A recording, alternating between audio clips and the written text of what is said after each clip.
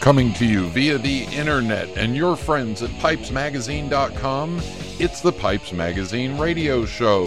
Did you know that if pigs could fly and you could ride them, then you really could be high on the hog?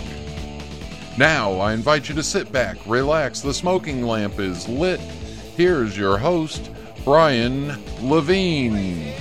Welcome. It is the Pipes Magazine radio show. Yes, the sometimes irreverent, sometimes educational, but always entertaining weekly adults-only pipe smoking broadcast. I am your host, Brian Levine, just back from Columbus, Ohio. Spent a day visiting at the zoo, and yeah, they let me out of the cage and let me come back home. But anyway, in tonight's show, pipe parts. I'll cover what happened at Columbus for the weekend, give you a show report. My guest tonight is Don Wilbanks. Don's a pipe and cigar smoker and been in the radio business for his entire professional career. So you'll have to hear what I sound like compared to a real professional radio voice. Entertainment tonight is because Don sent me some stuff in advance, so we'll play some of his old stuff for you, some of his radio time, and mailbag rant at the end of that. All that coming up in tonight's episode of the Pipes Magazine radio show. And yesterday, Monday, school's back in. Yeah, school's back in. And my son has started his student teaching at the elementary school that is right across the street from where my daughter has started her senior year in high school. And some of us are not happy about that. Some of us have mixed emotions about that. Some of us want her to go off to college. Others want her to go back to elementary school. But anyway, it's kind of fun to have your 22-year-old son starting at elementary school all over again. Kind of southern or redneckish by choice. But all right, we got a lot to cover, so let's get this show rolling, get it started up, and get it fired up. So thank you all for tuning in. Thank you to the Sutliff Tobacco Company. Sit back, relax, fire up a bowl, and here we go.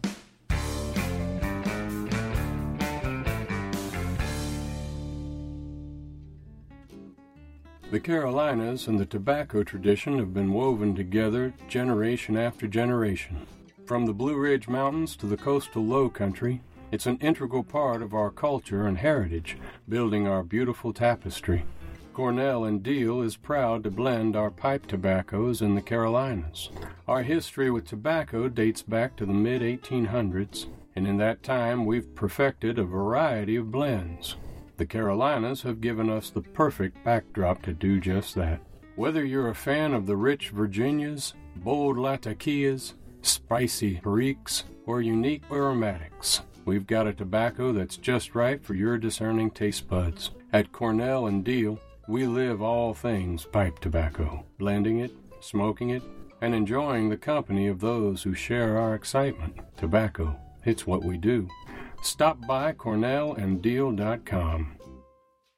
Do you need a reliable source for ordering pipes and tobacco? Do you find it difficult to get your favorite blends outside of the US? 4noggins.com stocks all of your favorite pipes and tobaccos and ships all over the world. All forms of payment are accepted and orders are processed the same day. There are no worries when ordering from 4noggins.com. 4noggins.com is your source for all of your pipes and tobacco needs. We ship in the US and international with no worries. 4noggins.com for all of your pipes and tobacco needs. Hi, this is Kevin Godby, and you're listening to the Pipes Magazine radio show. Welcome back. All right, so NASPC Columbus show report. Are you ready? Here's how it goes. Got into Columbus on Thursday evening. Got there just in time to get checked into my hotel, get something to eat, and get to sleep, because it was fairly late by the time I got there. Friday morning, got up, did a little bit of retail in the area, and had to do some the Ohio State University souvenir shopping. Got that covered, and then by about 2 o'clock, I was out at Smokers Haven, where Premel and the gang were throwing a big party for everybody. Tons of pipe makers and pipe smokers, just kind of an open house, come as you go, deals going on. And was there for about 2 hours. And in the time that I was there, I also helped, and I'll leave the names out of it, not to protect to not embarrass the embarrassed, but I helped break into a car, which is the punchline to the joke of how many pipe makers does it take to break into a car where you've locked your keys in it? 6 of them tried, none. Takes one sales guy. Anyway, from there, went over to the hotel, and this year the NASPC, the group there, did something a little different. This year what they did was they opened up the room at 6 p.m. Us exhibitors could get in at 4 or 4:30 and set up and have the room open from 6 to 9. The reason that they did this was twofold. One, it made it easier for us exhibitors instead of having to get there at the crack of dawn on Saturday morning to set up. And 2, the hotel no longer had any smoking rooms in it. So there was no room hopping that night before, so it was kind of a way for us to do a little bit of room hopping the first night. And for those that could only get over to the show on Friday night or wanted to get a sneak chance at it, anybody that wanted to set up could set up in the room. The show also had a hors d'oeuvres hour. Hors d'oeuvres and drinks were served outside out at the bar on the patio where there was plenty of smoking. So it was really nice to be able to get over there, get set up. I had my tables set up by about 6:15, 6:20, and had a relaxed evening. And then at 9 o'clock, they handed out the tablecloths to cover up your stuff and threw you out. And then everybody was out on the patio, and I could relax out on the patio with a couple of drinks and enjoy talking to people out there. Without having to worry about getting up at 6 to be on the show floor and have the show set up by 9 a.m. opening. So that was kind of nice. I really liked the way they did that. I'd say a big thank you to Jeff and Eddie and John Toll for thinking of that. I know it's an extra expense for getting the room ready and for having the security guard there all night, but I appreciated it. I think as they do it a couple more years in a row, I think the evening activities will get busier in the room. Let's go back and go over a few things that happened. One, thank you all to all the folks that came up and said hi to me. That's always nice to meet people that listen to the show. Love hearing that. Agman, one of the members on the forum, brought me 3 matchbooks that he found from Disneyland and Disney World. They're, near as we can tell, 1970s era matchbooks. A couple of them are unstruck. Those will go into my permanent my permanent Disney Tobacciana collection, and we'll add those onto the Facebook page for them here shortly. Also got to spend some time talking to Michael about his little compact bent squat apple Walt Disney World pipe that I finally found out yesterday was actually made in the Parker factory. And that pipe in particular that he had, I don't have one of that shape. That one had a lot of nice bird's eye to it, tons of great grain to it. He had it professionally cleaned, and it's part of his smoking rotation, and I've got dibs on it if he ever decides to part with it. Let's see. Let's go back to the show floor. Busy all day on Saturday. Lots of people coming and going. Always love seeing the younger folks, especially the groups from Michigan coming down. Seemed like there was a bunch of new exhibitors there too, and the room was comfortable. People were going in and out all day, going out to the smoking areas and bouncing back and forth, and it seemed busy all day long. Saw lots of new pipe purchases being tried out later on that night. That evening, Saturday night, tradition now is myself, Lee Von Erich, Joe Nelson, the 2 Debs from Ohio, their husbands, Chris and Nicole Stout joined us, and their friend Ashley, and we always take a big group and we go to this Cafe Istanbul, and let's just say that the food's really good, but the stories and the jokes and it was a good time. Somebody was picking on me for drinking a green drink, which I thought might be close to my green iguana from the cruise, but it wasn't. But it was still really good and enjoyable. But apparently not the manliest drink in the opinion of one very, very, very, very old pipe maker by the name of Lee Von Erich. Saturday night, again, back at the hotel, sitting outside on the patio. Oh, one thing I forgot to mention, apparently the group at Columbus likes to drink a lot, because on Friday night we drank them out of glasses. By the end of the evening, they were pouring beer and stuff in styrofoam and paper cups, and apparently we outdrank their dishwasher. So, but Saturday night, again, more drinking and stuff. Sunday, got up, went over to the zoo, got to run around the world-famous Columbus Zoo for 5-6 hours, and then off to the airport and home, and here I am, and the kids are back to school, and that's all fun and excitement. But the best part is that in just a minute, Don Wilbanks will be on the phone, so stick around for that. We'll be back in just a minute.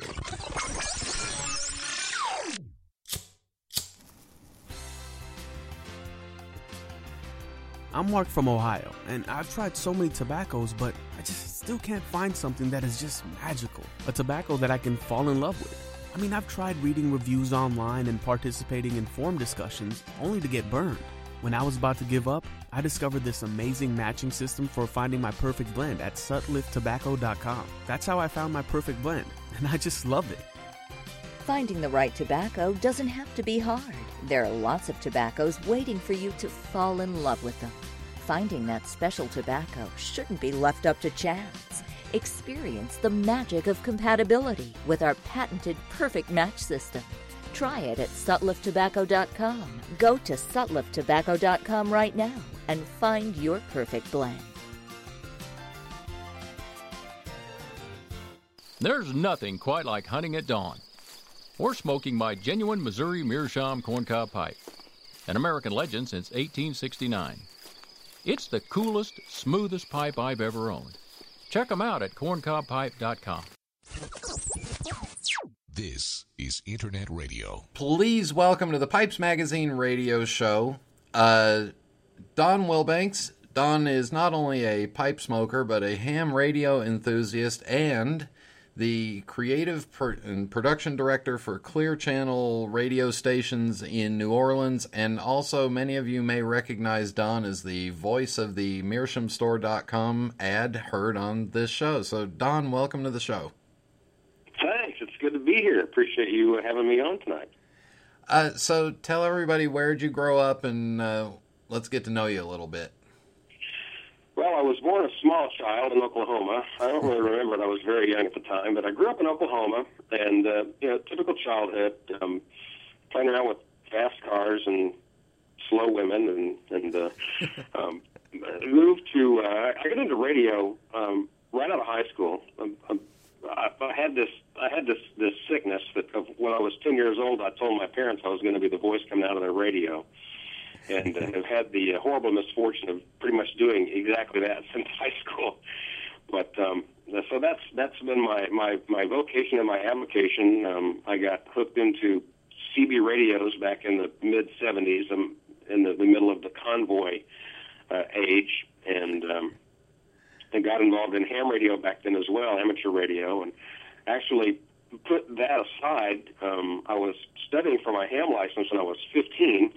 And all of a sudden, girls in cars got to be more important than Morse code and electronics theory. So I put that down and got into the broadcasting side of it. And right out of high school, got into radio and the local radio station, KGFF in Shawnee, Oklahoma, and went from there to Oklahoma City and Norman. And then in the early 80s, moved to New Orleans to actually, oddly enough, take a job managing a pipe and cigar store. And then that fell through, and so, what else is a former disc jockey to do but get back into radio? And so I've been in New Orleans for 30 years now and bumming around the dial in New Orleans, and been married now for 30 years. You move to New Orleans and marry a girl from New Orleans, you're guaranteed you'll never leave New Orleans. So, one way or the other. And, exactly. Here I am. And so... getting back to the ham radio thing for a little bit, that was 75, and in 95, my wife's uncle has this funny-looking little handheld radio, and I said, well, what is that? And he said, well, that's a ham radio. I said, well, I was fooling with that 20 years ago. He said, well, you should get your license. So I did. I got my license in 95, and have jumped in the middle of that and am involved in, I guess you would say, the broadcasting end of amateur radio. I mean, amateur radio has nothing to do with broadcasting, but there is, for the last 35 years, a news program about the hobby and for the hobby that is heard all over the world, and I've been involved in that for the last 20 years or so. And for the last few years, 3, I guess, there's been an amateur radio netcast, is what they're calling it. It's a ham radio TV show on the internet called Ham Nation. If you go to Google and just type in Ham Nation, you'll see everything you need to know about that. And Joe Walsh from the Eagles is a ham radio operator, and he wrote and performed our theme song. And Bob Heil, who is the guy who actually created the talk box effect for Joe Walsh and for Peter Frampton, he invented that, and he is our host, and he manufactures microphones, and it's the microphones that I use here in my home studio. And anyway, that's kind of what I'm doing now, and I'm still in broadcasting, and like you said, I'm the production director for the 8 radio stations that Clear Channel owns in New Orleans, which means I write and produce radio commercials, and I coordinate client recording sessions and try to maintain quality control over all of our announcers and their commercials and stuff. So essentially, I'm a cat herder, Brian. That's what I do. I herd cats. And you try to maintain a level of sanity in a fairly insane city. Yeah, I do. And I've been down here for 30 years, and I literally can't imagine living anywhere else. There are some other places I think that would be a blast to live, but as far as living in New Orleans and even living through Hurricane Katrina, we're actually now live in southern Mississippi because Hurricane Katrina flooded us out. And so, therefore, I have a long commute. I have a 125-mile daily round trip. Wow. Which so I get to listen to a lot of podcasts of the Pipe Show in my car, which is a lot of fun. But but it's a good friend of mine who actually grew up down here and was displaced, now lives in Knoxville. He put it probably the most eloquently of anyone that I've ever heard. He said, "The city of New Orleans, it's an old city. It's almost 300 years old now, but it's almost like the city has a soul. The city is a living, breathing thing, and not just the city. It's almost like the dirt that the city is built on is alive and has a soul. Because once you have spent any time down here and you move away, you realize just how special this place is, from the food to the people to the festivals to Mardi Gras and just the whole attitude, the way they talk.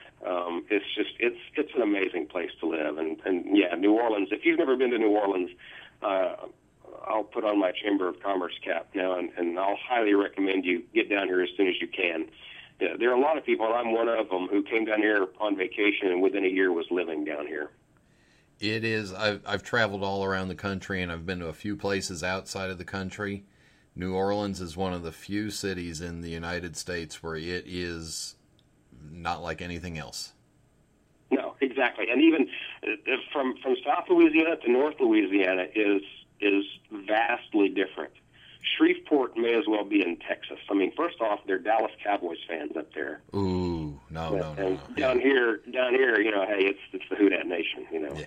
So, but yeah, it's New Orleans is the northernmost outpost of the Caribbean.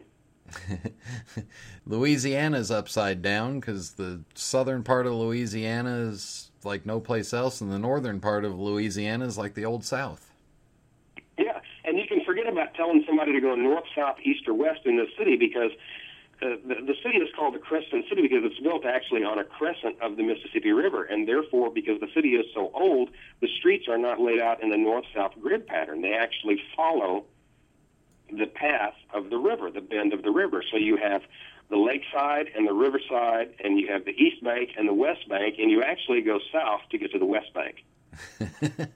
So, go figure. Yeah, you just stop and get something to eat on the way. Exactly. That's right. Get a po' boy. Yeah. Get a po' boy and a 6-pack of Dixie, and you're fine. Yeah, and you can drink wherever you want. What were some of your first jobs in radio? My first job in radio was at right out of high school at a 1,000-watt AM station in Shawnee, Oklahoma, KGFF. And I worked there for a couple of years and went from a very small station to actually a pretty legendary station that is no longer around, and that was KOMA in Oklahoma City, 50,000 watt. I got hired to do the all-night show on a 50,000-watt clear channel, not clear channel corporate, but small C clear channel radio station, where the only other station on our frequency at night was a station in Buffalo, New York. And we were 50,000 watts, had 3 huge towers in the backyard. And basically, you could take a line and draw it north-south on a map with Oklahoma City on the line. Everything west of that line was ours. And everything east of that line was that radio station in Buffalo, New York, WKBW. And there was a book that some radio programming guy wrote, and a very famous Southern California disc jockey named Charlie Tuna was quoted in the book as saying, and Charlie worked in Oklahoma City, by the way. He worked at KOMA before he went out to Los Angeles and made a big name for himself. But Charlie was quoted as saying that one time the telephone rang when he was at KOMA, and it was Brian Wilson from the Beach Boys, and they were sitting on a beach in Waikiki with a transistor radio listening to Charlie Tuna on KOMA. So that was a pretty amazing thing to be working the all-night show on this huge 50,000-watt blowtorch. I mean, we had a map of the world on the control room wall, and there were push pins all over the place. And this was in the early 80s, it was way before the Internet. I was getting phone calls from all over the country. There was a drunk Indian on a reservation out in the west that called every night, and he would listen all the time. I got a call from a lady in Maine, and now remember we beamed to the west from Oklahoma City, so in order for it to get to her, it had to bounce all the way around the world, and you could actually hear the delay on the phone from it actually bouncing and skipping all the way around the world to get to Maine. I got a letter I used to get letters from all over the world, and people listened to me. I got a letter from Europe that had a cassette tape of it, of an air check. They had recorded me off the air, and it sounded great, quality-wise, and I don't know about talent-wise, but it sounded really, really good from, Finland or Sweden or someplace like that. So working at that place was just amazing. Another radio station I worked at in Norman, Oklahoma, and then from there, I'd actually gotten out of radio for a little while and was working at a tinderbox in Oklahoma City. And from there, I got the chance to move to New Orleans to manage a pipe and cigar store. And I did that for a little while, and that fell through, and got back in radio, and have worked at some pretty cool stations down here in New Orleans now, too. So got to do mornings at an oldie station for a little while here, and that was a lot of fun. And the radio's just been a really cool job for somebody who actually, like I said, when I was 10, I told my parents I was going to be the voice on the radio, so that's all I've ever wanted to do, and I'm blessed to have had such a long career doing what I love. When did you start smoking a pipe? Right out of high school, actually, and it's funny because nobody in my family smoked a pipe or cigars. I just kind of, I always liked the smell of it. And so it was right out of high school. A friend of mine who was a year older than me, or a year younger actually, used to hang out with him. We were hot rodding friends. He had a 1970 GTO Judge, and I had a little Maverick, a little 302 powered Maverick. And we used to mess around together. And one day we're out driving around, and he pulls this pipe out, sticks it in his mouth. I said, "When did you start smoking a pipe?" He said, "I just started not too long ago." I said, "It's really cool." I said, "You know what? I don't know why, but I've always wanted to smoke a pipe." So he said, "Well, let's go get you one." So we did. We drove to Oklahoma City that night, went to the mall, to the tinderbox, and I bought a pipe and a little bulldog. I had a little squat, lightly bent bulldog. I remember it. I don't even know if I still have it. Anyway, that and whatever kind of aromatic tobacco, and I became a pipe smoker, and now primarily cigars. But in the wintertime, it's really nice to have that nice warm piece of wood in your hands. So, yeah, I do enjoy it. In fact, I've got the 2 pipes sitting on my desk here right now, totally and completely unplanned. I have an old Ascorti New Deer poker shape really, really nice pipe that a friend of mine gave me who is now deceased. He worked at that tinderbox. I remember as a young pipe smoker walking in and old Pete, Italian Pete. So what are you smoking? And I don't know. I said some dark Cavendish. And he says, oh, no, let me see your pipe. You need this. And so he loaded me up with Philosopher, the heaviest Latakia tobacco that I think Tinderbox sold back then. He said, here, try this, expecting me to throw up on myself probably. Well, I liked it. I liked it a lot. And so Pete and I became very good friends. And when I actually went to work at the Tinderbox, this is kind of a funny story. We had a refrigerator back in the back that he kept vodka in, and he would send me down to the GNC to get, some orange juice or something. And one day he decides he wants beer, so he throws me a 20 and says, "Why don't you run down and get me a 6-pack?" So okay, so I go down. He said, "Go to the liquor store. I don't want that 3-2 stuff. I want some actual beer." This was Oklahoma City. You could only get 3-2. So I go to the liquor store and I get a 6-pack of the quart cans of Foster's.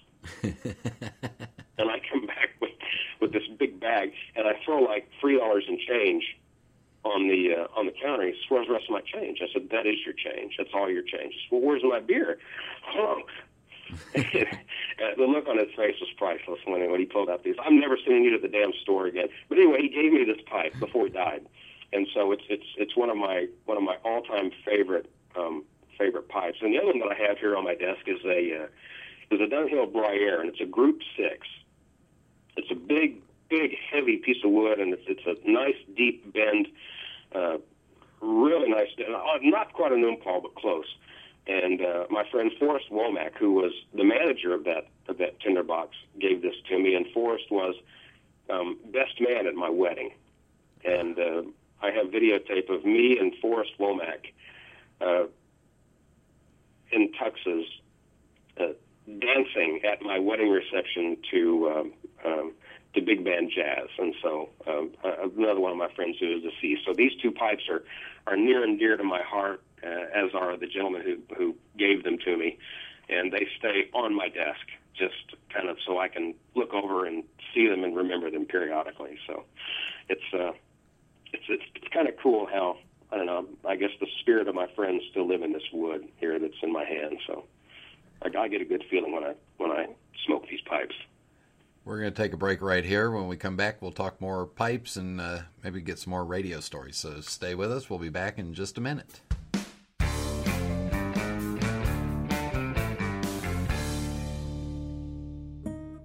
Italians have always been known for their aesthetic passion. It's their birthright, their legacy. And just like Savinelli, it continues to grow and evolve. It is ever-changing.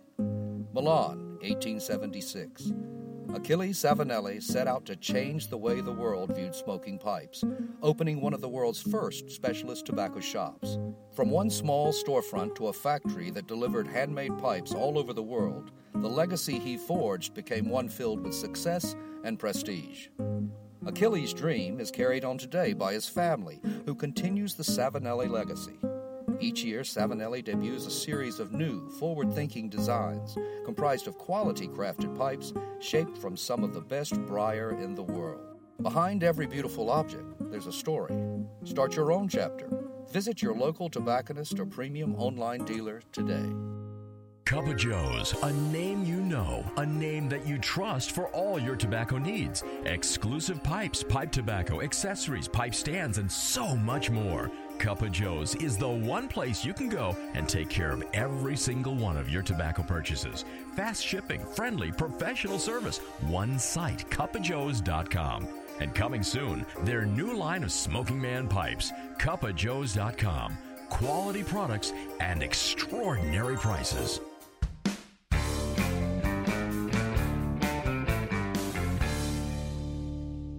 We are back on the Pipes Magazine radio show, visiting with Don. Don, in your pipe purchasing, did you start off with one particular style and then move around, or have you kind of stuck in one area? Well, my first trip with my friend Jerry to the pipe store, I kind of got stuck on the bulldog shape. I really liked that, this little squat bulldog, real light bend to it. I like the the diamond-shaped shank and everything, and the step on the top of the ball. I just like that shape, and I still do. And I'm definitely kind of a bent type guy. I do like a bend. But yeah, I still like the bulldog. That's probably my all-time favorite shape. I'm not sure why, but I like that. I have a little Prince of Wales that I like a whole lot as well. I've had a few meerschaum pipes, and lost a really, really nice Bacchus head in Katrina, unfortunately.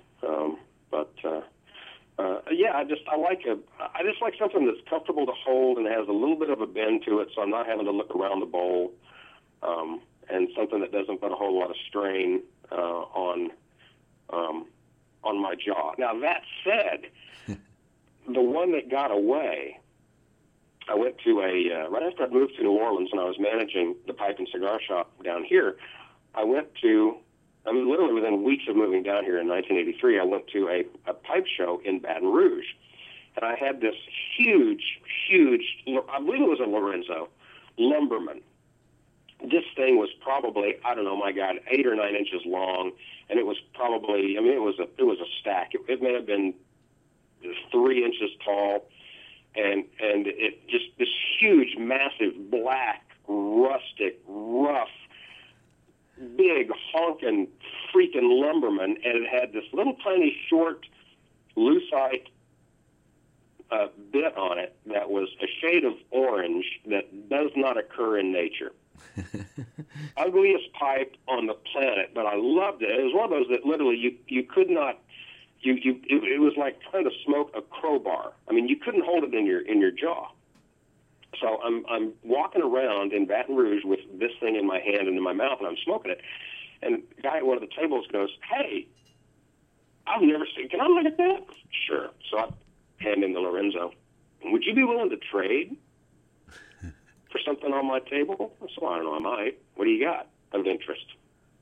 And he said, "Well, since that's a really interesting pipe, I'll show you probably my most interesting pipe." And he handed me this little pot. It was a little Ascorti, or not Ascorti, but a Caminetto. It was an old Caminetto, thin mustache, little Caminetto pot, little business pot, black lucite stem, real thin, nice.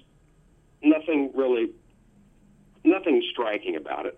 Just a nice little pipe. And I'm looking at it, and I'm like, oh, wait, this is an early one because it's got Ascorte, Radice, and Caminetto's name on it. Yeah, you know what? I like Italian pipes. I had a number of Ascortis, including that new deer that I mentioned earlier. And I said, you know what? I don't have a Caminetto. Yeah, I'll trade you this. And so that little Caminetto pot is now in my collection, and it's one of my favorite pipes to smoke. It's just a beautiful little smoke. But you know what? I miss that big, huge piece of lumber. I wish I could find another one of those. It's the only one I ever saw, and I've looked it up online, and I see the little short ones, but I don't see the big long ones, and I never see any for sale. So that's the one I think that got away, was that great big long black Lorenzo Lumberman. This thing must have weighed 4 pounds. Well, maybe not that much, but it was a huge honking piece of wood, and that was a cool pipe. But I do like the little Caminetto pot a lot. So. And that big Lumberman is exactly the opposite of a elegantly shaped, small, squat bulldog. Well, exactly, or Prince of Wales, or any other nice, elegantly, lightly bent pipe. No, you're right. It's the polar opposite, and I don't know. I like big pipes. I'm kind of a big guy. I lost weight in the last few years. I used to be 350 pounds and up. I'm hovering around 225 now, thanks to the wonders of gastric bypass, which saved my life. That's a whole different. But as a big guy, a big pipe, a big cigar always fit my face best, and I still like those. So I do like a big cigar. I think probably my favorite cigar in the world is the Hoya de Monterey Excalibur No. 1. I love those, and I've actually smoked some 60 and bigger ring gauges as well, and liked those a lot. There was something I found in Orlando that I think was an 80 ring gauge. Yeah. It was huge, and it almost killed me. I got off smoking another one of those, but yeah, the nice big Churchill-sized cigars and decent pipes. Like I said, I've got this Group 6 Dunhill, and I've got an ODA Dunhill as well, another straight pipe that will pry your jaw open on you. But yeah, I like big pipes. They feel good in my hand for one thing. They're substantial, easy to grip, and hold a lot of tobacco. And if I'm going to smoke something on my commute, like I say, I've got a 125-mile round trip, so I'm in the car for an hour. It's another good reason to smoke Churchill-sized cigars. I can make it home, and on one cigar or in this Group 6 or something like that, I can smoke one bowl, and as soon as I get home, it's done. So it works out perfectly. So yeah, I like big pipes, big cigars. Do you like different pipe tobaccos for different seasons or different pipes, or are you pretty much stuck in one style?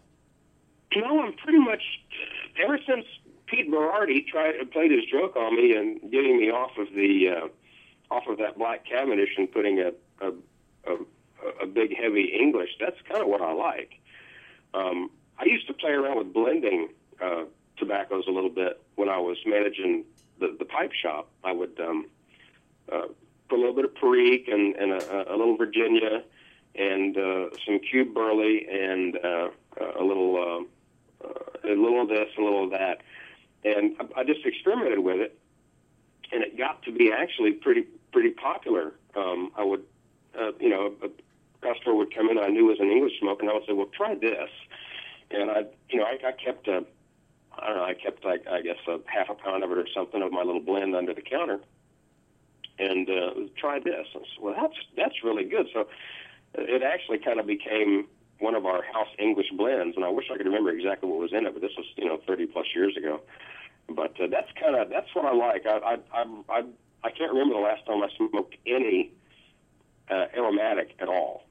I like a lot of Latakia. I like something that I like some legs. I really do. I like a nice, strong, pungent English tobacco.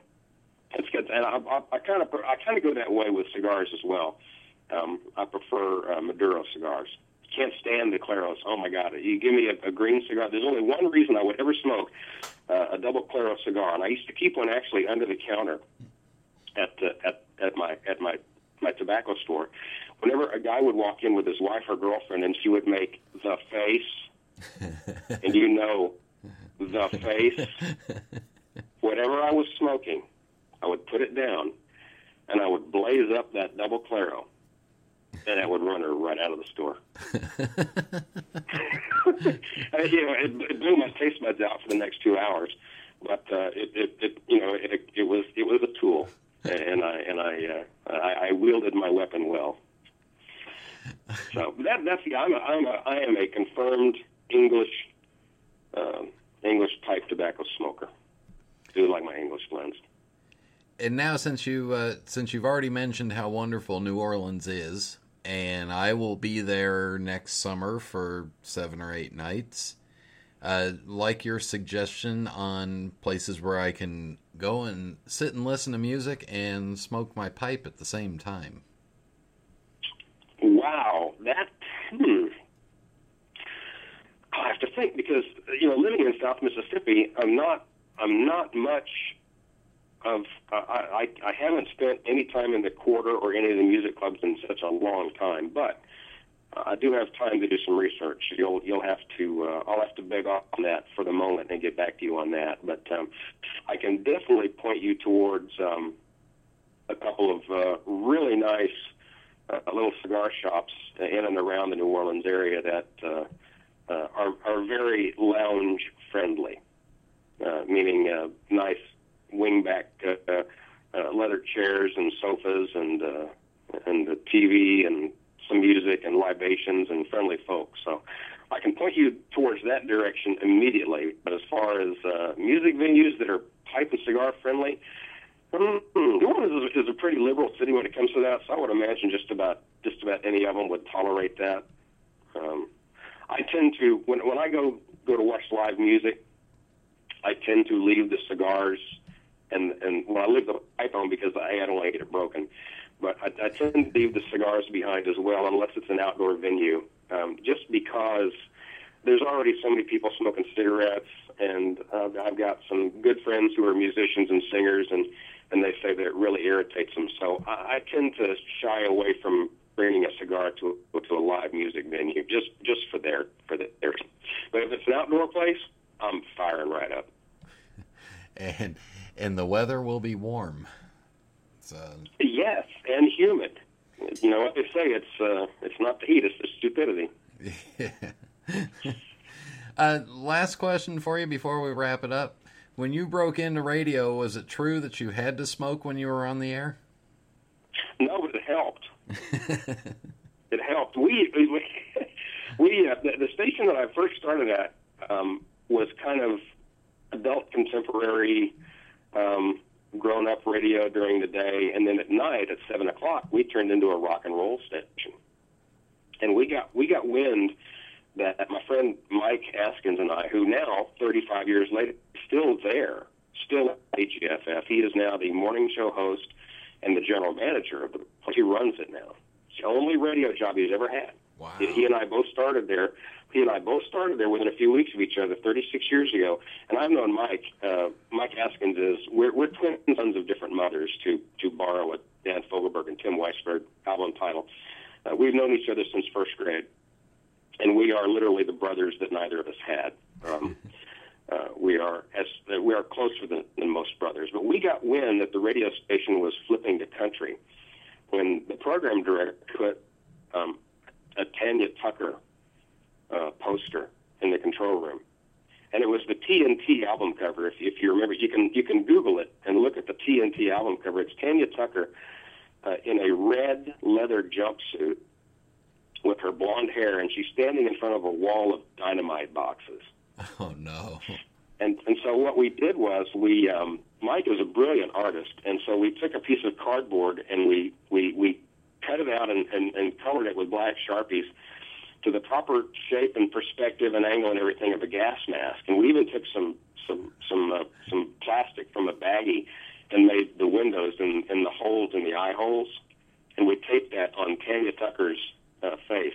And we started smoking pipes and cigars and cigarettes and anything else we could get our hands on in the studio, just to hack off the program director who came in and did mornings.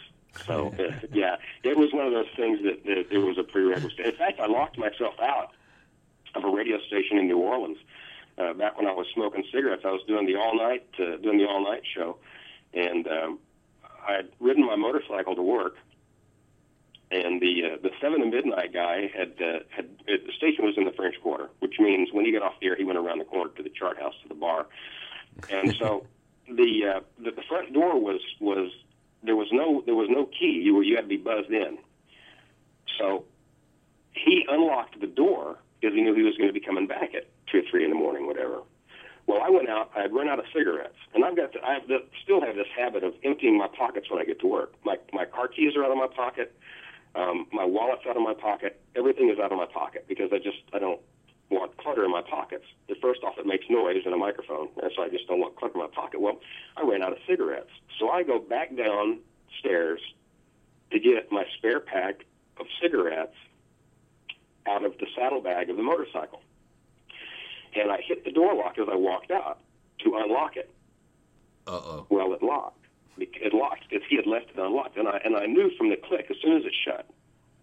So, oh, no. So here I am. I'm sitting outside in the French Quarter at 2:30 in the morning. I have no wallet.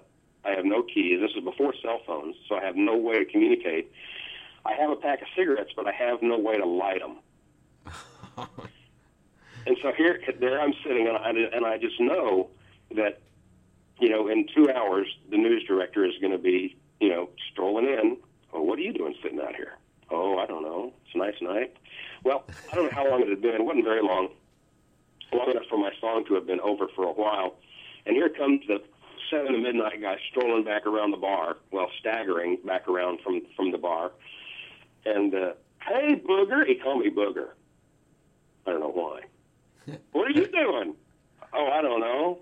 Lock myself out. Can't get in. Oh, hell, I'll get you in. This was an old 150-year-old building in the French Quarter. And we were on the second floor of the building. And back in the back behind the building was this big pile of bricks. And there was a very thin metal ventilation tube. I'm not talking a pipe. I'm talking like tin, like very, very, very thin. Oh, hell, brother, I'll get you back in there. And so he goes and climbs up, drunk as hell, climbs up on these bricks and shimmies up this I don't know, probably 6-inch diameter, thin tin ventilation pipe. And it's creaking and folding and making all kinds of noises.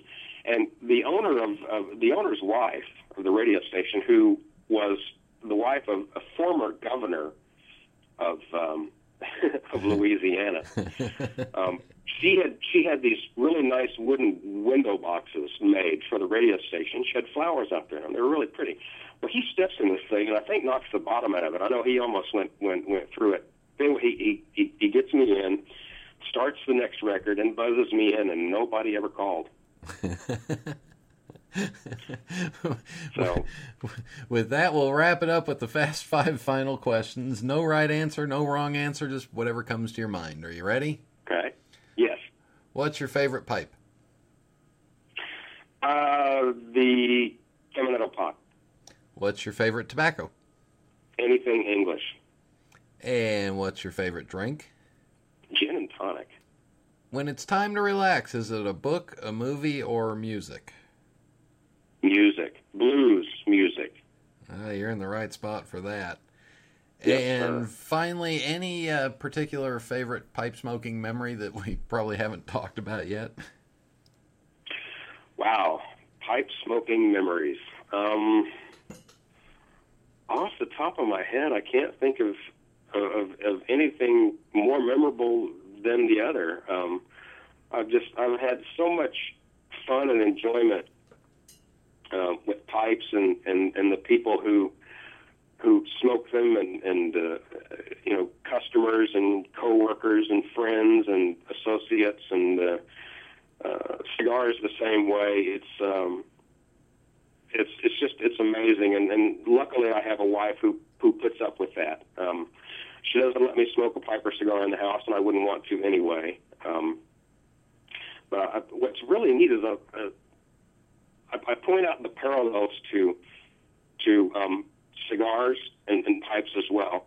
But I point out the parallels of cigars and wine and coffee. Tobacco is tobacco is tobacco. It's the way that it's blended and way that it's processed to get the various blends and the various flavors and everything. Well, the same thing with wine. It's all grapes, but the different varieties and the different blends and the different parts of the country or parts of the world that it comes from gives you this whole unlimited palette of flavors. And the same thing with coffee.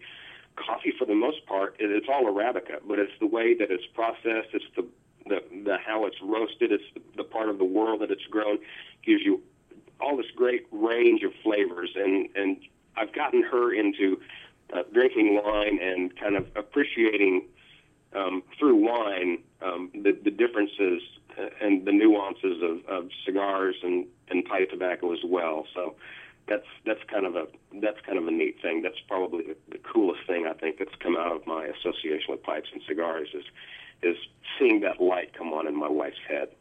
So, well, there you go, Don. Thank you very much for your time. If folks want to get a hold of you, you're on Facebook. And what's your ham radio signal? Oh yeah, I am. Yeah, Don Wilbanks on Facebook. I'm fairly easy to find. My call sign is AE5DW, Alpha Echo 5 Delta Whiskey, and if you go online and you Google AE5DW, you'll probably find me. And if you go online and Google Ham Nation, HAMNATION, you'll see this amazing ham radio television show that, again, Joe Walsh from the Eagles does the does the theme song from it, and Bob Heil, who was a microphone manufacturer, and actually Bob is the only manufacturer in the Rock and Roll Hall of Fame. He did sound for the Who, he did sound for the Eagles, he did sound for just a whole litany of people, the Grateful Dead back in the early days. And in fact, a quick story about Bob, the song Truckin' by the Grateful Dead, where it talks about Houston too close to New Orleans, or busted down on Bourbon Street.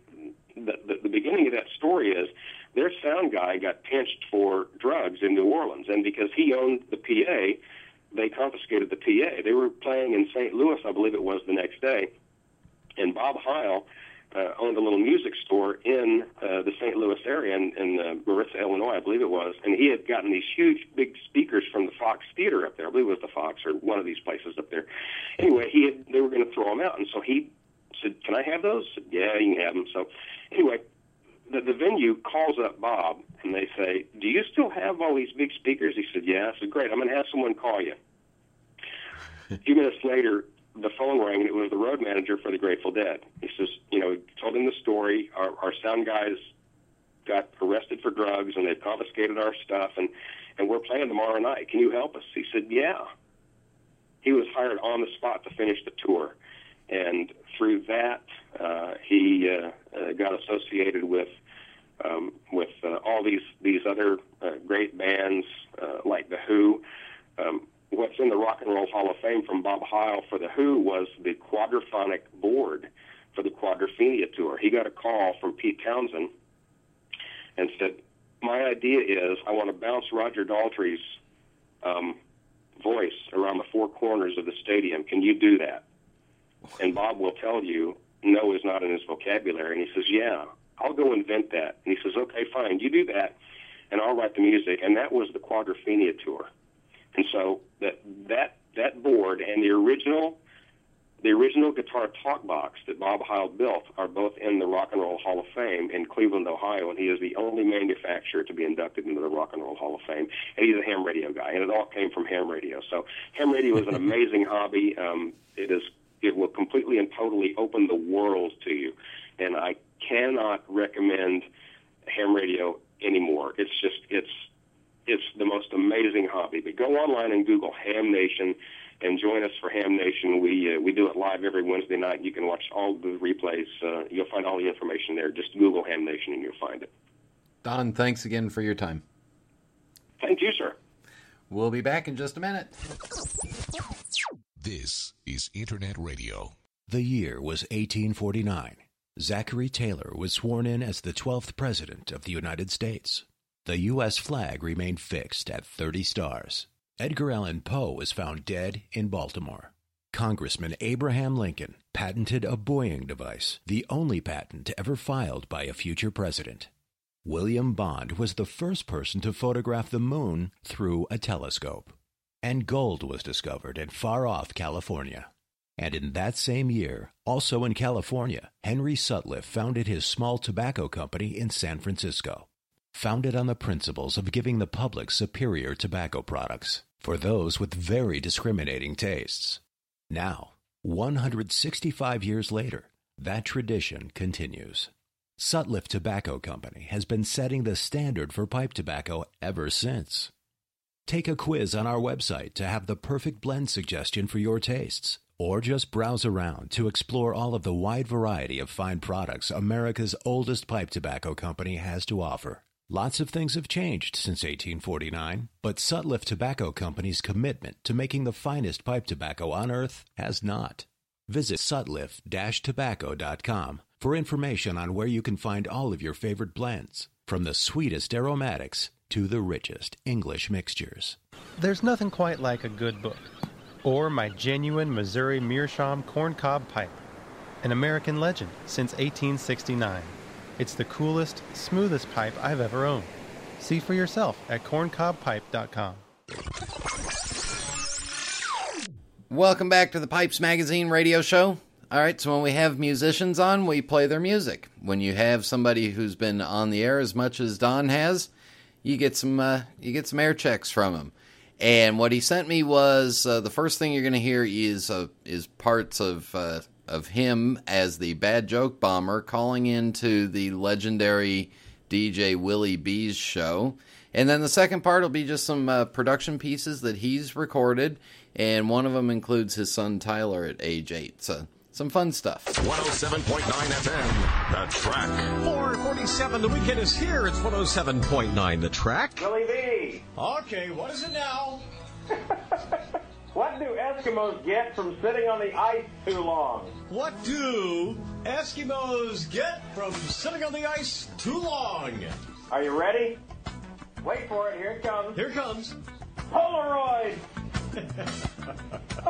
Can I say that on the radio or not? Just the worst, isn't it? 107.9, The Track now leaves the air. Please rise for the national anthem. I'm Stephanie Sobiar with your traffic on the new 107.9 The Track. All right, it's 5:07 here at The Track. The certified sexy bad joke bomber with another bad one for you today. Okay, lay it on me, homeboy. All right, this old man and old lady are sitting on the porch at the rest home, and they're talking, and the old lady says, "I'll bet I can tell you how old you are." And the old man says, "There ain't no way." She says, "Sure there is. Just stand up, drop your pants, and turn around." He says, "Well, I don't see how that's going to work, but I'm game for anything at this age." So he stands up, drops his pants, turns around real slow, and sits back down. She says, "Okay, you're 87 years old." He says, "That's incredible. How can you tell?" She says, "You told me yesterday, you old fool."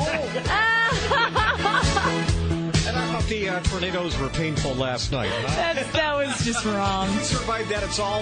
Hope you're having a great day, and thanks for joining us here. Willie B. The Bad Joke Bomber. The Bad Joke Bomber returning from Hiatal. Yes, I've been gone a long time, but I've got a twofer for you today. Oh, God, a twofer. Is this some kind of karmic penalty we're paying for, or what? Okay, number one. What's black and white and eats like a horse? Black and white and eats like a horse. Pray tell. A zebra. That was the joke? Yeah. Okay, and you have two of these. Bad, for crying out loud. All right, here's number two. Number two. How does Snoop Dogg keep his teeth clean? How does Snoop Dogg... See, I'm out of my element. You and your rapping friends out there drinking your 40s or 39s or whatever they are. Okay, what was the question again? How does Snoop Dogg... keep his teeth clean? How? Bleach! A little slow. Thank you. Listen, I got a new code for these jokes, okay? Next time you got some of these jokes, I want you to call, let the phone ring twice, hang up, and go away, okay? Now you see why I was on hiatal. Meet the newly funnified Carnival Fantasy. It has a splashier water slide, a mellower retreat called Serenity, even statelier staterooms. That's a whole lot of her. So why wait? Book a cruise. Hey, Big Chief. Mambo uptown to the Mushroom, your rock, local, and Mardi Gras music headquarters. Voted your favorite music store.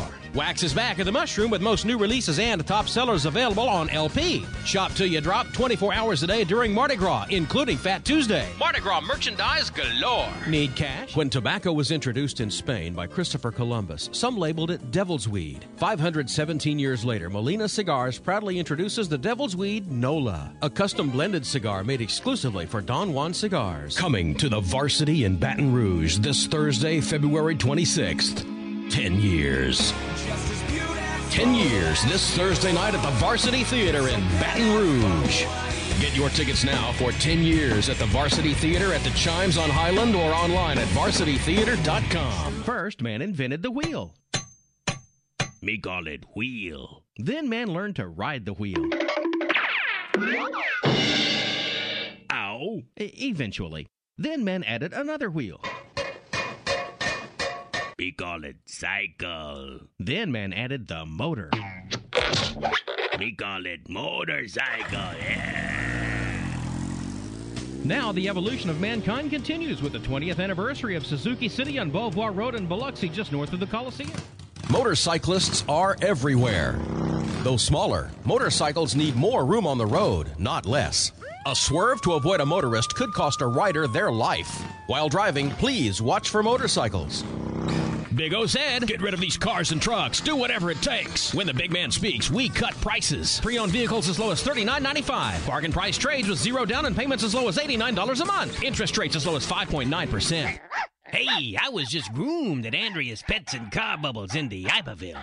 Yeah, I feel so good. Andrea took good care of me while my owner got our car washed. Now everybody's fresh and clean. Andrea's Pets and Car Bubbles, the Iberville. Uh-oh, it's time for our school haircuts again. This year, Mom and Dad need to take us to where all the cool kids get their haircuts. Supercuts. No more trips to Aunt Gertie's garage salon. We want Supercuts. Now through Labor Day, all haircuts are only $9.95 for everyone in the family. Supercuts with 12 convenient locations from Houma to Slidell and Hammond to Marrero. Just mention this Supercuts radio ad and save up to $3 on every haircut for just $9.95. You'll go back to class with class. Supercuts every time. How's that for a diverse talent? All those voices? Except for the young one, that's his son Tyler. That's Don Wilbanks.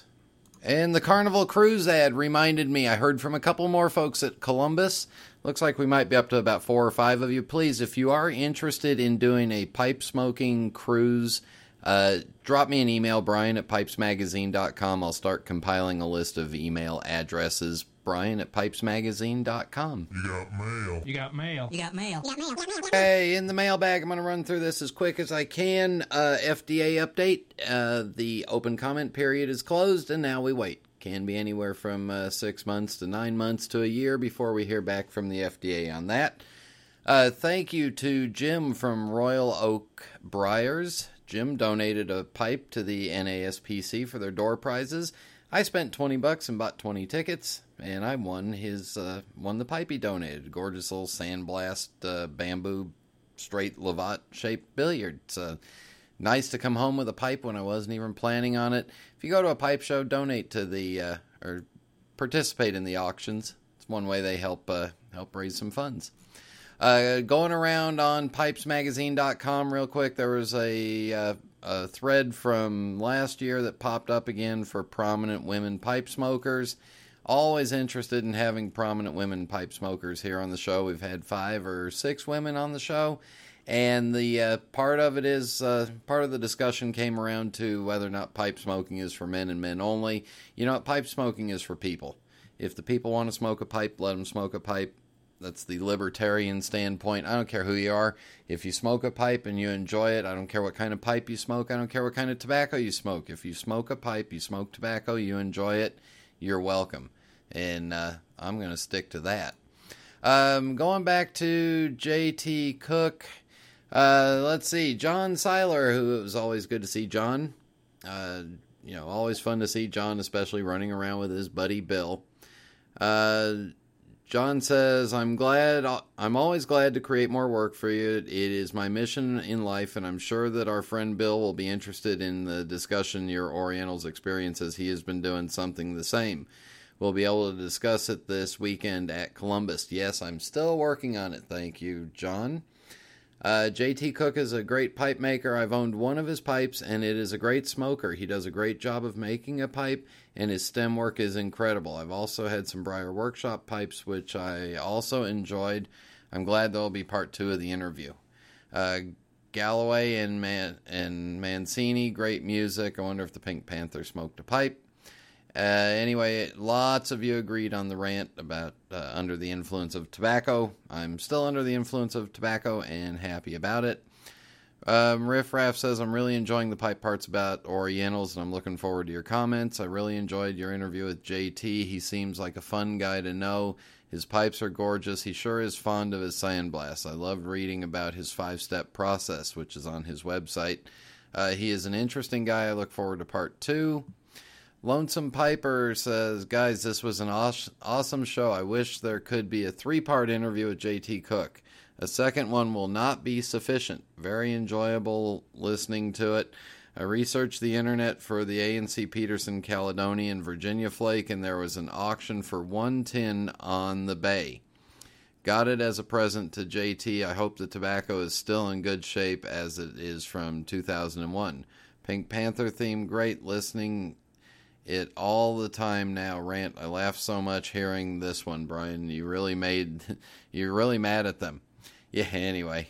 Dino said, another wonderful show. Jim Cook is a great conversationalist with a fascinating story to tell. I'm anxious for part 2. He also went on to say, that the closest he'll get to owning a cook pipe on a teacher's pension is a GBD that he's got that's got a stem by JT.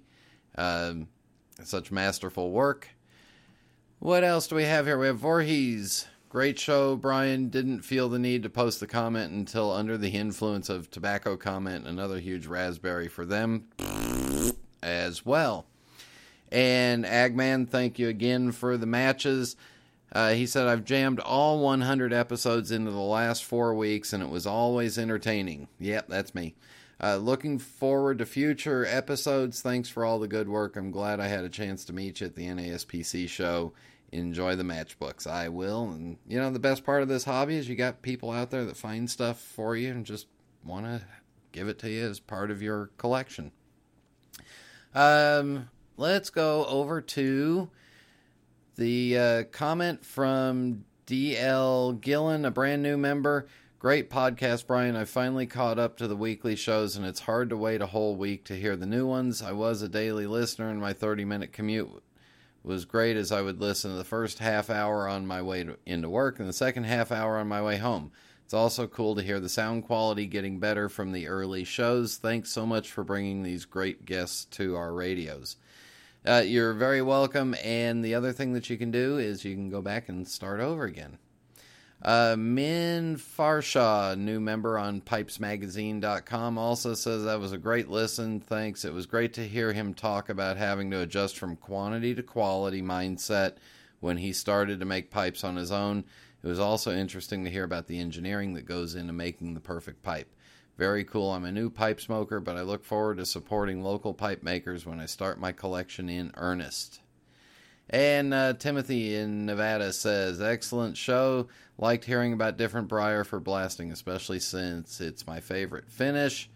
And we will wrap this up in just a few minutes with Rant Time coming up next.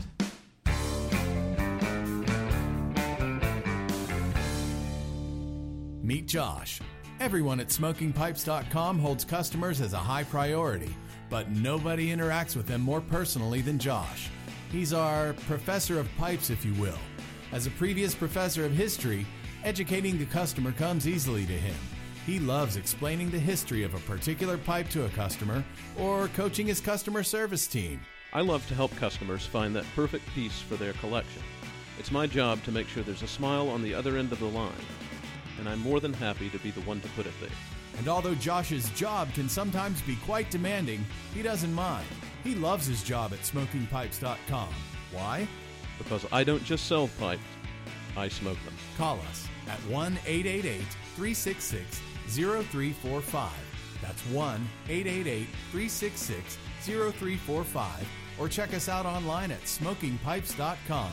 We are quality. We are experts. We are SmokingPipes.com. I'm not just a pipe smoker. I'm a Meerschaum pipe smoker. All of my pipes come from MeerschaumStore.com. They've been in business for 50 years, and I can trust that there will be no hassles. Orders are processed and shipped fast, and they have every shape you can imagine, including calabash, claws, dragons, horror, even a sexy series. MeerschaumStore.com, the most trusted Meerschaum store for 50 years.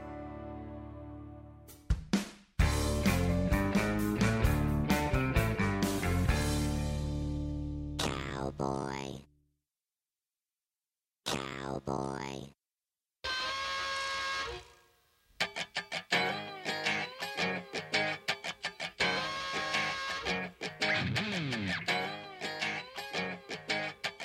So I told you I spent Sunday afternoon walking around the Columbus Zoo. It's one of my favorite things to do. I love the zoo, and sometimes it's not the animals in the cage that amuse me. It's the animals walking around looking at the animals in the cage. Well, we posted a picture on the radio show page of what's called a clip-on rear view mirror, or third eye, and it's mainly made for bicycle riders. Yeah, you clip it on the visor of your ball cap, and then you can look straight, you can look behind you, no matter where your head is turned. Well, I'm walking around the Columbus Zoo, enjoying the day, sit down in the little smoking section, and I wish I could have gotten a picture of this, but I couldn't do it discreetly enough. There was a guy walking with his daughter in a very interesting contraption of a backpack that had had a bottle holder, a cup holder, had a sunshade, had a seatbelt, had all kinds of stuff, and it was strapped on this guy. And what is he wearing?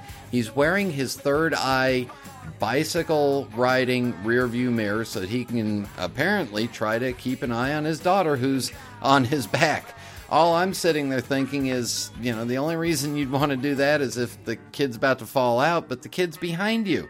How are you going to catch the kid or anything? All you're going to be able to do is look in your rearview mirror and see the kid fall out of the hat.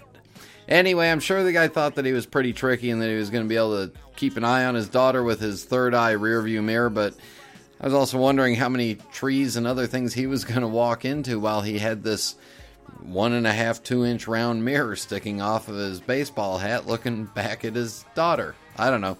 In my days with the kids, hey, if they fell out, yeah, they got hurt, but they bounced. Anyway, there's the rant. Once again, please keep leaving us ratings and reviews on iTunes. We do appreciate that. Stitcher or any of those other places that do ratings and reviews. We do appreciate that. Share the Pipes Magazine radio show with all your pipe smoking friends. And email me, Brian at PipesMagazine.com, if you're interested in finding out more information about the cruise. So, with all that, thank you all for tuning in. Thank you to Don for joining me. Thank you to the fine folks at the Sutliff Tobacco Company. And until next time, until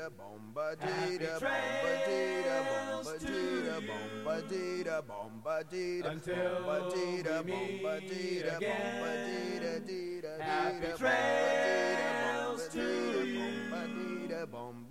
Keep smiling until then. Who cares about the clouds when we're together?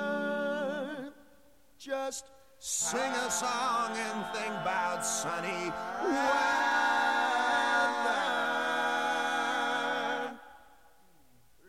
Happy trails to you till we meet again.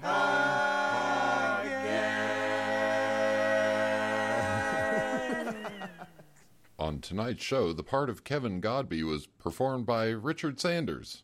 The little bow tie wearing Les Nessman weatherman from WKRP in Cincinnati.